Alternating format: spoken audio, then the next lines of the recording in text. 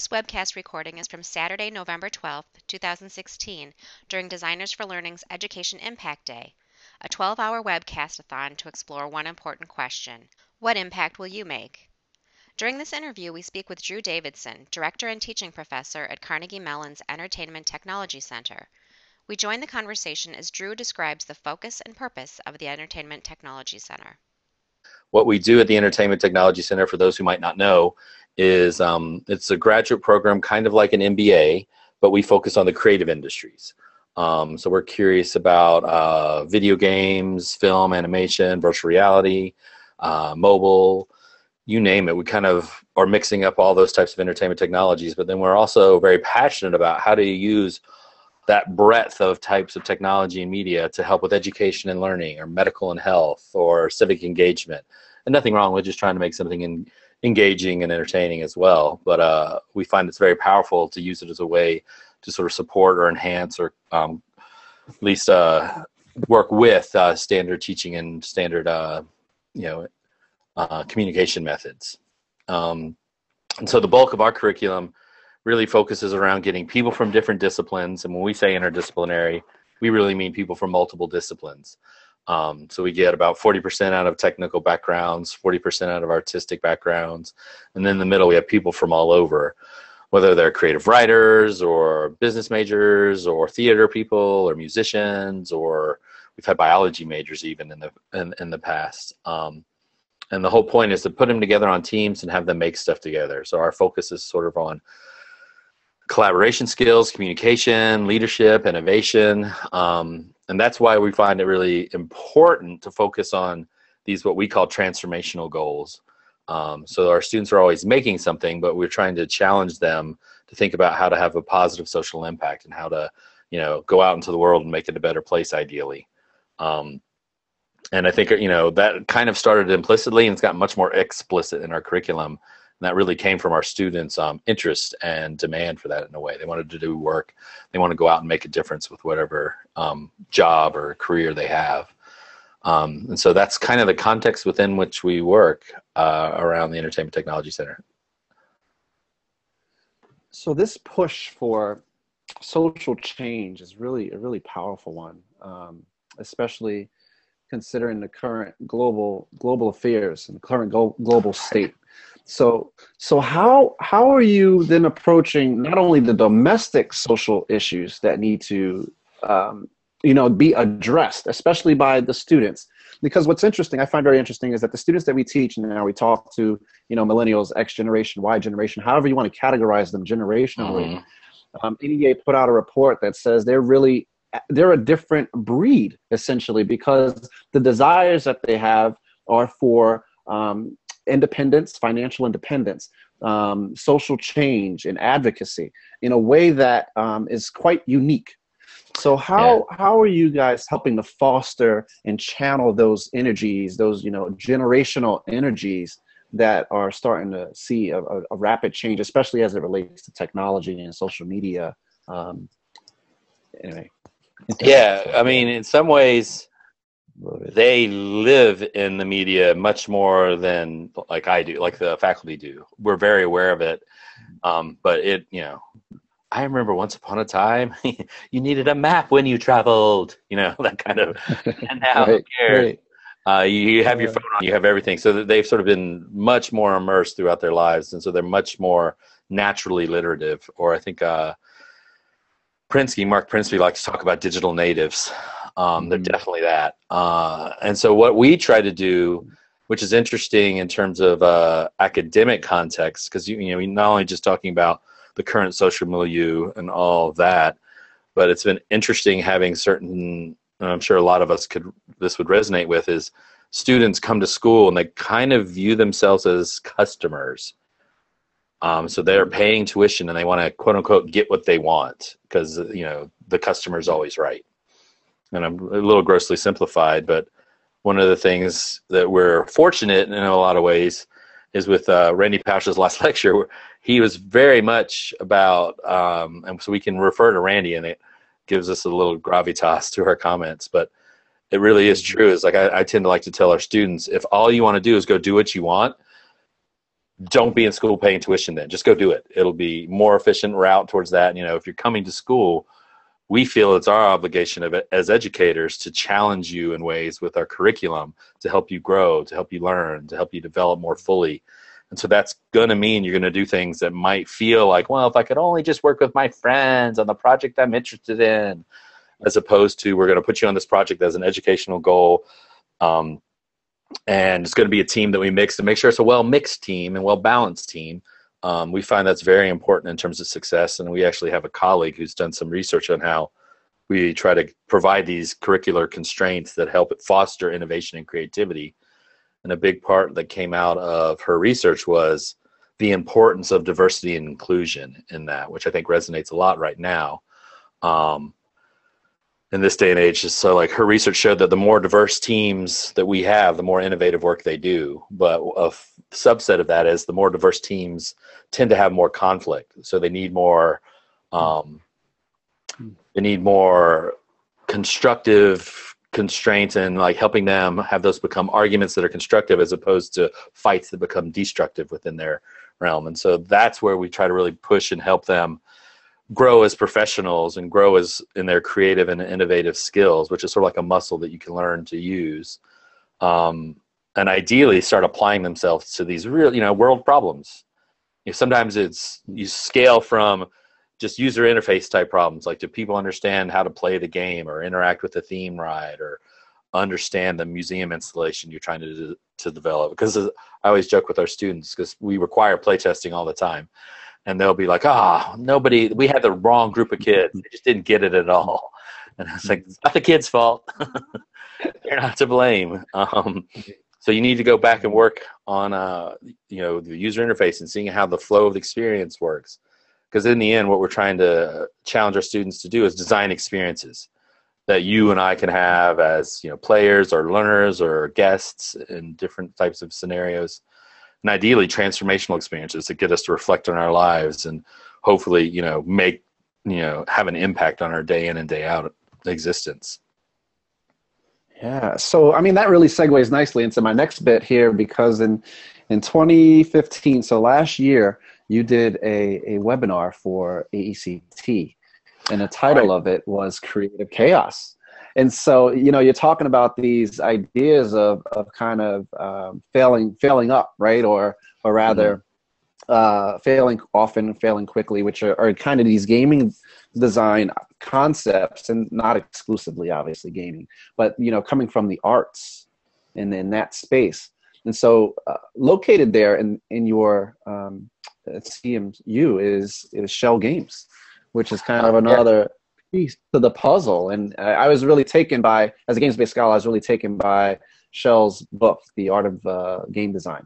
And so the very first, yeah, it is really good. A game of it's of lenses, right? It's got like 84 lenses, and the very first is creating this existential experience. You have to create this crazy experience. So could you kind of tie in that webinar that you did with the notions that you are bringing about now, especially as it relates toward social changes? Sure thing. So like at a higher level, like the idea of the creative chaos was sort of built on the research I was just mentioning. And that was started by a colleague at Carnegie Mellon's business school, the Tepper School for Business. And her expertise is in small group innovation. And like I was saying earlier, she did a 4-year study across we're always running semester-long projects with teams to 4 to 6, and they range from working with external clients that are either in for-profit groups or nonprofit groups to faculty research and grant work to students can pitch their own ideas. And they're big 36-unit classes, so students probably spend 40 to 80 hours a week in these courses, and they share an office together, a large office where they all sit together. And they have all of the faculty sort of are advisors for all the projects, because we bring our interdisciplinary expertise to offer towards everything they're working on. So Dr. Weingart's research for about 4 years looked at over 60 projects, hundreds of students, and really helped us unpack what we were doing well with our curriculum and how we could improve, supporting sort of like innovative work. And like that big part of that, like I was mentioning, is like diverse teams are so important. So having that type of mix where you have people from different backgrounds with different skills and And you know, we were able to unpack the demographic data of teams to show that teams that have a nice balance of women to men tend to do better work, you know, statistically. And so like there's all kinds of research out there on diversity, and one of the things that we've been pushing even further on is just being diverse isn't enough. You need to have people feeling included. There's this whole part about inclusion that's, I think, even more important. So like the way we talk about it is sometimes it can be easy to feel this sort of temptation of like we're trying to mix a team together and we're trying to balance all of our teams. We notice we have a team of like, oh, that's a team with all Chinese students on it. Let's swap out a Chinese student, throw an American in there. It's more diverse, yay! But we tend to call that, you know, +1. So now there actually might be a little churn and you have to give it support because that person might feel a little bit on the outside. And it really resonates with me.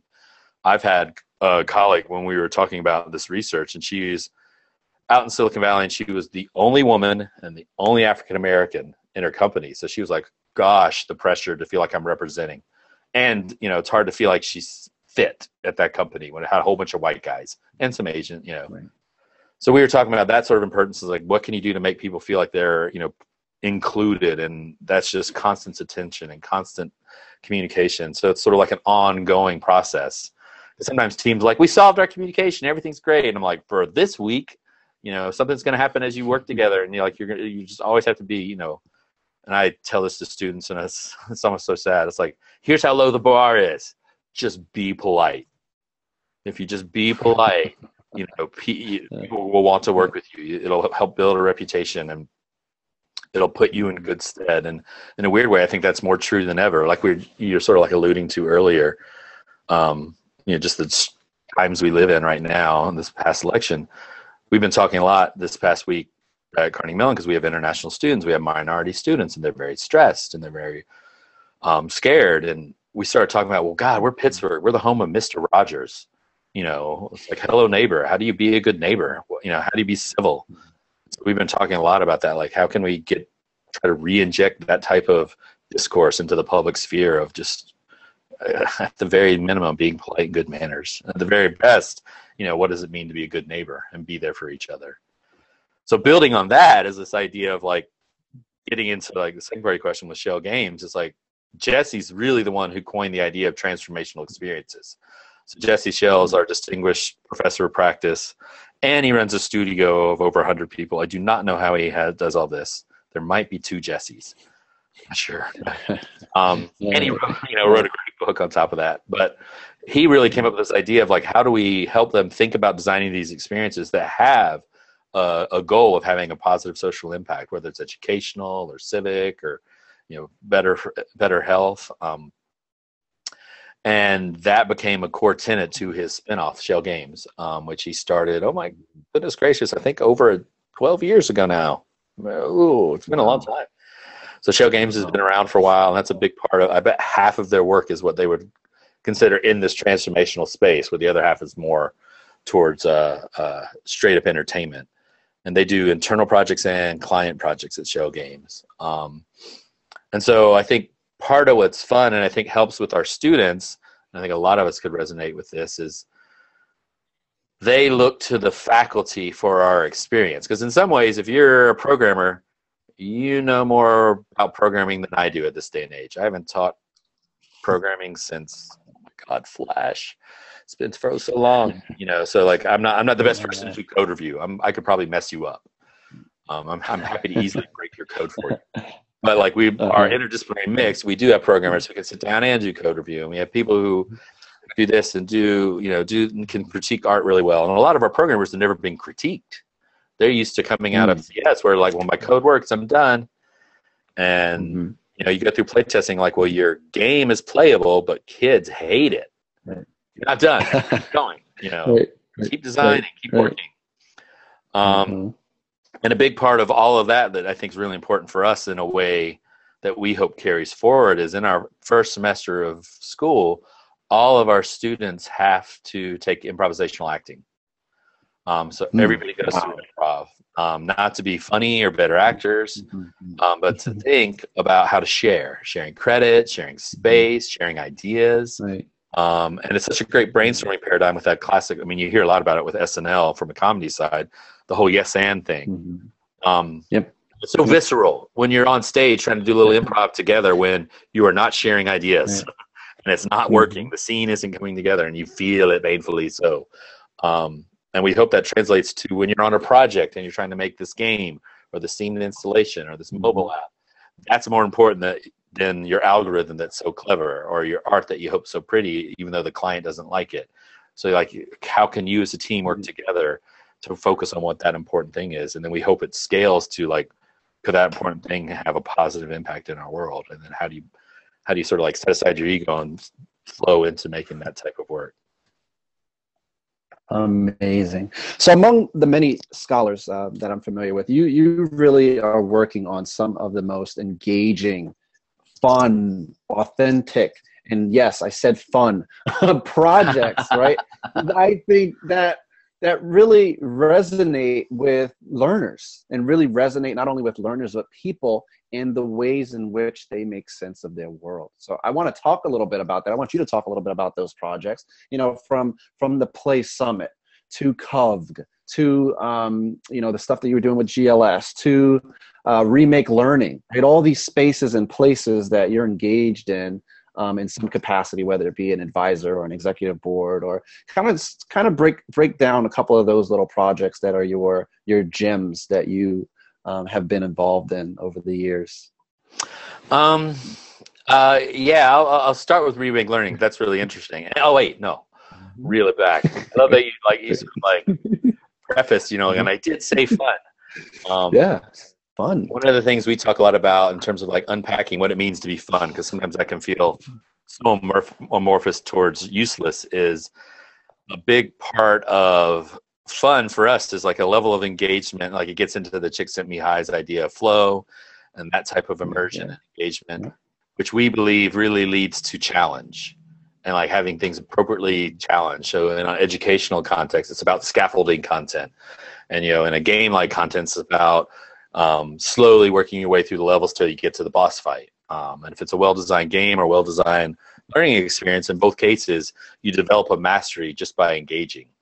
And so it's that type of challenge. And I'm sure a lot of us, if we've played games, some games are radically too easy, so we get bored really quickly. Like a lot of us adults probably don't play tic-tac-toe anymore because we got it. We understand. Unless we have kids, and they think tic-tac-toe is awesome, and they will crack that code. There's a movie out there, and then games can be much too hard and you get too frustrated. So it's like, that's where you get into the idea of flow and appropriately challenge and scaffolding those things. So we really believe in like looking towards finding that sort of sweet spot. That is a moving variable for a lot of people. But then getting into projects like what's been really like humbling and awesome at like with the Remake Learning. And for those who don't know, I think it's remakelearning.org. Here in Pittsburgh. It's a lot like some of the MacArthur work when they were trying to set up hives in cities, where we were trying to get together. But Pittsburgh's just wonderful. I was surprised. I moved here to Pittsburgh from Austin, Texas. So I'm not native to the area, but it was such a nice sized city in that it was large enough and had enough of a history that there's great cultural institutions. There's great museums. There's great theater. There's just all kinds of opportunities, and there's something, they care about sports a lot around here. I don't know why. No, joking. Something like the Steelers, I hear. Right. So there's all of that here, but it's a small enough city that you can kind of get your head around everything that's around, and people know each other really well and they collaborate really well. So Remake Learning was the attempt to get anybody who cared about the quality of life for kids, for K through 12, almost like K through higher ed, who wanted to meet. So like directors of museums are showing up, teachers are showing up, superintendents are showing up, professors from college are showing up, people from out of school learning environment, maker spaces are showing up. And so it was this wonderful gestalt of people getting together, and it's spawned for us so many amazing projects, like two that I'll mention just in passing, and it's two of dozens. But at one meeting, we were doing this group brainstorming exercise, and Jesse Schell was in the meeting too. And he had the idea that everybody voted on the most. So he'd been invited up to talk about his idea. And I was sitting in the back with Jane Warner, who's the director of the Children's Museum. And we were both commiserating because our brainstorming ideas got the least votes. We were sort of like joking with each other, going, yeah, look at us. We got the least votes. But we both liked Jesse's idea. He was talking about what he called the dream factory. Could there be a makerspace that was staffed with the facilities and facilitators that kids could just walk in and say, like, I want to make a robot. And people are like, all right, let's talk about how you do that. And so that led to us getting together to do what has evolved into what's called the Make Shop. So a makerspace inside the Children's Museum here in Pittsburgh. This was, 8 years ago now. So at the time, it was fairly early. Early enough that it really got the attention of Make Magazine and Dale Doherty. And so a lot of people, but what I was so inspired by was Jane. And nobody, we didn't have funding for it yet. We all just thought it was a good idea. And we decided to do a collaboration between the Carnegie Mellon with us, the museum, and then the University of Pittsburgh's Childhood Learning and Out of School Environments, Up Close. Kevin Crowley's group, the three of us. So he was willing to donate a PhD researcher to study what we were trying to do. The museum carved out some space in an existing floor. They didn't have any budget, but they're like, we'll just kind of put it over here. And we donated 3 students for summer internships. So we started the Make Shop with like no funding, just like with people. And just by being able to show that kids were showing up and they were really interested and they were just blew their minds, that helped us start getting funding to help grow it. And then took over the museum. It's become like their shining jewel for why people go. And Jane's been going around like the world now talking about ways to have maker spaces in other institutions. So that was just a wonderful thing that happened here. At the same time, and with Remake Learning, we also met the superintendent of a local school district, Elizabeth Forward School District. That is the southernmost district in Allegheny County. And for those of you who don't know the Pittsburgh area really well, when you get outside of the city limits, it gets rural really quickly. And at the time we started collaborating, Elizabeth Forward was probably, I think, if not the bottom, in the bottom rankings of the state in terms of school districts and their their graduation rates and how their students were doing. So the superintendent is like, we need to get creative. We need to try stuff differently. And so we were willing to start doing projects together. So we went after grants together to try to get more technology, to try to train their teachers. And it led to like a project where we helped them create a fab lab within the school. So sort of like, it's a sort of a more modernized version of shop. So we got their shop teachers on board, and one shop teacher resigned because he was like, this is not shop. He was used to chop saws and all that. And this, we're bringing in 3D printers and CNC routers and stuff like that. And so we also were really inspired by the work that we had done with the MacArthur Foundation in Chicago, doing what they called UMedia. So we helped them sort of transform their library, which is sort of making a maker space in a library system. So we did that with their school library as well. And then together we helped them get a small lab, the Situated Media and Learning Labs, kind of like Connect on steroids. And the whole idea is to do embodied learning exercises. So like you take math class and you get into a small lab and you run around and play math games. And they've been able to show that kids who do that actually retain the math knowledge better.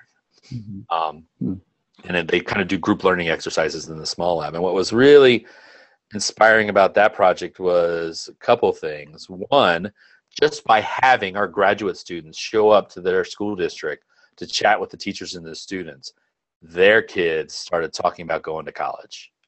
They noticed this huge uptick of interest in school. And for a lot of their students, it was the first time they met somebody from another country. What was really inspiring too is a lot of their young girls were like, I want to be like her. They wanted to be like some of our female graduate students, and they were like getting really inspired. So before you even talk about the projects and the education, just by like inhabiting the same space happened to inspire students. Right. And then we started trying to make games. And what was fascinating there was, it's on the one hand, the superintendent going, we're going to do this. On the other hand, the teachers, if you're going to make something and the teachers don't think it's good or it's not working for them, that small lab's just going to gather dust. So it probably took us, and we do semester-long projects, so it probably took a year in which 2 projects happened across that year, where we worked really hard with our faculty and our graduate students to make the teachers feel like co-creators in this process, so that they had a voice in the design decisions, and the students as well. We wanted to make sure they thought what was happening. But it probably took a whole year before the teachers started turning around and go, wait, this small lab could be useful. And So we worked really, really hard, and it was intentionally so, to make certain that the teachers had an input into what was getting made, because we wanted them to use it and have it have a good impact for them. And now, like the small lab, it's signed out all the time. It's like standing room only anytime anybody wants to use it. But it took like about a year to get the teachers on board, because, you know, it's like, here's more technology, and like, oh, just add something else to my plate, you know. So those two things just coming out of the Remake Learning just show like just a inkling of it. And I think what's awesome that I've seen here and gives me so much hope for us writ large is this is happening all over. Like, Pittsburgh's not unique in this regard. We've seen it in Cleveland. We've seen it down in Charlotte. You know, we've seen it, you know, cities are interconnecting and people are doing great stuff everywhere. And, you know, one of the great things about the internet is it's helping people connect to each other to pull all of that up. So that's been awesome. And the best ideas survive, right? The best ideas thrive and survive and move on. Yeah. That's great. So there's a question from Nicola Pallet. I'm going to open it up a bit and before I ask you the final question. But okay. What do you think is the link between learning design and game design? That's kind of a basic one. Designing playful learning experiences is what she has here. There's no link at all. No, I'm joking. I could not say it more eloquently than James Paul G did in his book that I still think, you know, there's a lot of books out there that kind of try to address this, but his book about what video games teach us about learning and literacy, I still think just did that the best. It's just so well written, and it just really encapsulates that. And what he gets at is, in both cases, learning design and game design, a well-designed experience is just in and of itself educational. So when you're playing Super Mario, it teaches you how to play, and you get goals, and you get, you know, and then you learn your skills as you get going, and then those skills start combining together as the levels get harder and the game gets more difficult, so that you have to raise your game, as it were. And in the same way, really well-designed learning experiences challenge students and help them grow their knowledge, and they build on that learning together. And, you know, so at the time, when he was like real first for the book, I remember him really talking about, so if you look at school in and of itself is not the best designed learning experience. As a system, he's like, teachers within that system have made amazing, you know, it's almost like in spite of that type of systemized learning, teachers do brilliant learning design. And one of my favorite examples that I still think is just so evocative is the work that Katie Salen did with the Quest to Learn schools. She started those in New York. I think there's some in Chicago now. And the whole idea was like, could they use the idea of game design as a lens for how they designed the whole learning experience through a 6 through 12 public school in New York City. So everything's sort of taught with the idea of like building your skills together to pass these levels of learning that were tied into the scaffolded goals that they had, and also the, you know, sort of Common Core type experiences. And I thought that was just really powerful and showed a lot of what you could do. Because I know we talk a lot, and I don't think there's a lot of talk about, oh my God, kids are so engaged. Like this summer, Pokemon Go, boom, everybody's playing Pokemon Go. You know, so a lot of people started seeing this uptick on like ed tech blogs of like, so Pokemon Go is really engaging. How do I use that to help teach kids something? And what's powerful for me and for teachers, so I've had talks with lots of teachers where sometimes their first reaction would be, you're trying to replace me by creating a game that teaches that doesn't, so you don't need teachers anymore. And I think it's the exact opposite. Games are complementary, and they need that sort of remediation, that sort of scaffolding around them, so that teachers can help guide and help surface that knowledge. Otherwise, the whole idea of transference, like if you're playing a math game, your math scores go up. But if it's something where the teacher can connect it, because like any type of learning, you're connecting to the kids and what matters to them across the board. And so like teachers help make that happen. And so I think it's just more important than ever in that regard.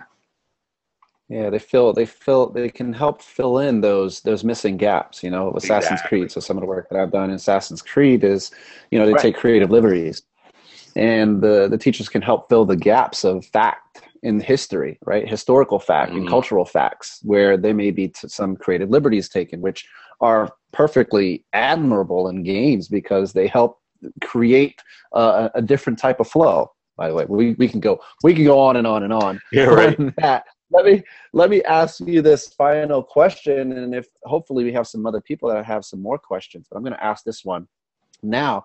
Is I'd like you to think about what inspires you, and what has inspired you from your long history in this space and doing your work, and then how you're transferring that to the students and putting the students at the center, and mentoring them. So it's kind of a two-part question. But what really inspires you toward making an impact, right? Toward making an impact, right? Because that's the main question that we're asking. What impact will you make? So what kind of inspired you kind of historically, and then, you know, how you're transferring that to your students toward making the impact that you desire to make within the educational sphere? Okay. Question. In 5 words or less. No. Piece of cake. Thinking about like inspiring, like, and I don't like at a high level, it's like good teachers. I just remember I tell my students, when I was an undergrad, I changed majors 8 times because I was at the University of North Carolina, and it was a very good liberal arts school. And I was like, I seemed to look for the good teachers and like those classes that really got you going. And part of that was, and UNC at the time had this great program. I'm not going to get the acronym right. It was like APPLES, and it stood for something, some academic acronym, but it was really about social service connected to classwork. So like when you're taking classes that were connected to the APPLES program, that meant you were doing social work as well in relation to the work you're doing in class. The thing that really, so that like got me going about how do you make an impact? How do you get involved? Like going way back, I remember growing up, you know, as a white male, a very privileged life I've had. But my parents were like, books are free.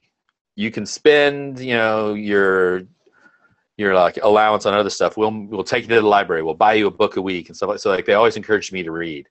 So I think that opened up worlds. And what I try to do, passing for like in both cases, what good teachers do within a context, it's like how do you tap into our innate curiosity? I think we're born curious, and then in some ways the drudgery of modern life beats curiosity out of us.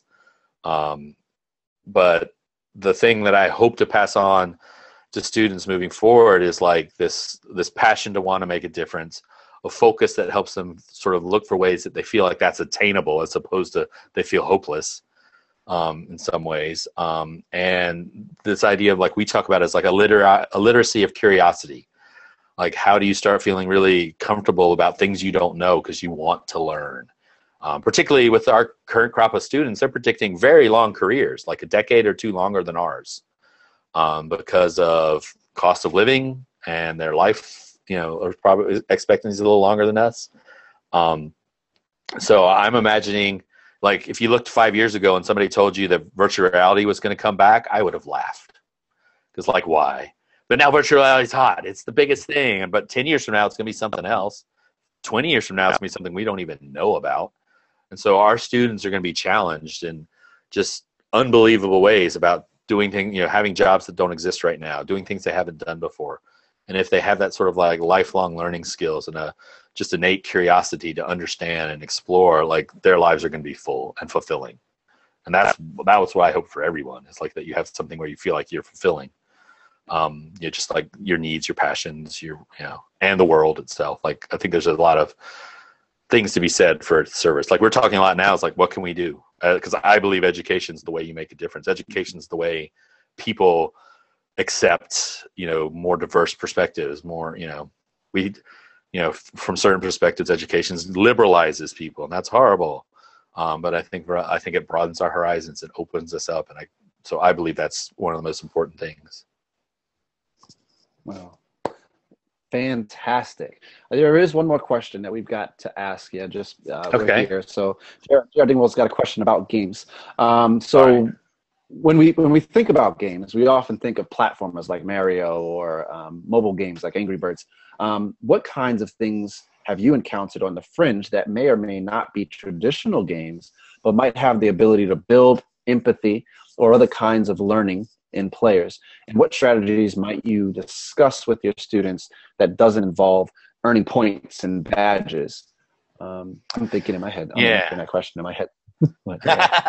So that's games like Journey and things like, anyway. Yeah, because I think there are a couple routes you could go with that. Because I totally like the idea of gamification. Almost makes me vomit in my mouth sometimes.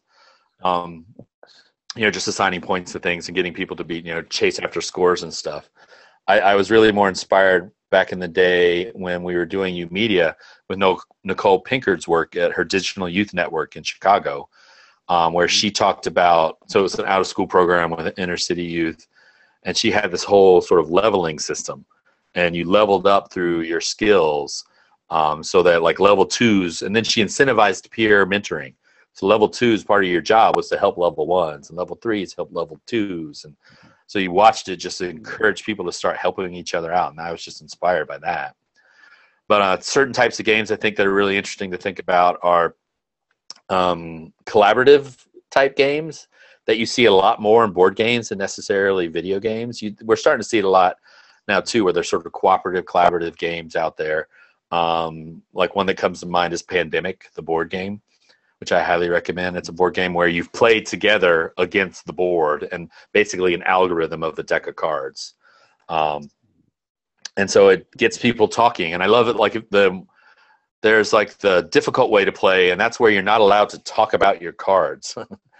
So you're really trying to strategize, because usually the easier way is where you talk. And I prefer that, is where we're all talking together going, well, what's our strategy on the board? And so I think that gets at some sort of like collaborative behavior, like things like MMOs, and some of the work Constance Steinkuhler did studying like World of Warcraft and how people in groups were enacting the scientific method to explore the affordances of the game world. And the last thing that comes to mind are some of the unbelievably complex live action role-playing experiences that are being designed. A lot of it's coming out of Europe. There was this crazy one with Battlestar Galactica,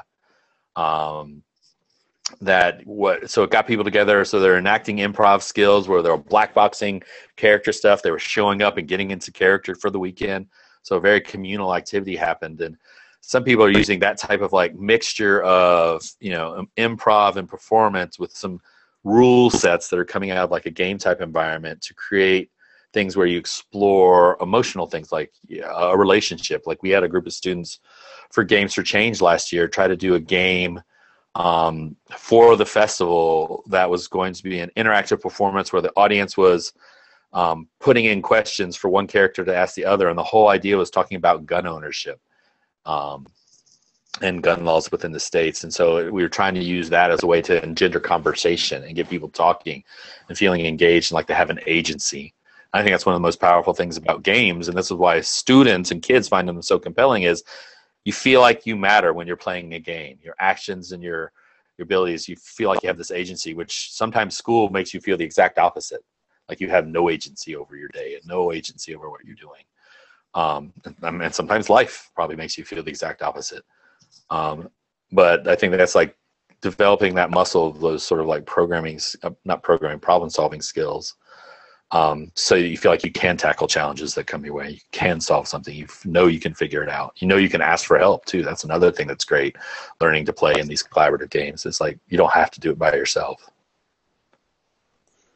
Fantastic. Well, we want to thank you so much for taking the time and spending with us and sharing your wisdom and your experiences. Sure thing. We'll need to catch up at some point because I'll be seeing you in February for our Cub convention. Yeah, most definitely. And you're doing some really, really neat things. So we're going to appreciate you and thank you so much. And make sure you check out his Twitter feed. I've posted that. And I'm so lame at Twitter. I'm just saying. It's like reposting my blog posts. Yeah. Or check out his work at CMU. All right. Thanks a bunch. Thanks, everyone. Take care. All right. Have a good one, Jason. Thank you, Drew. All right. Take care, Drew. Thanks, Jennifer. Bye.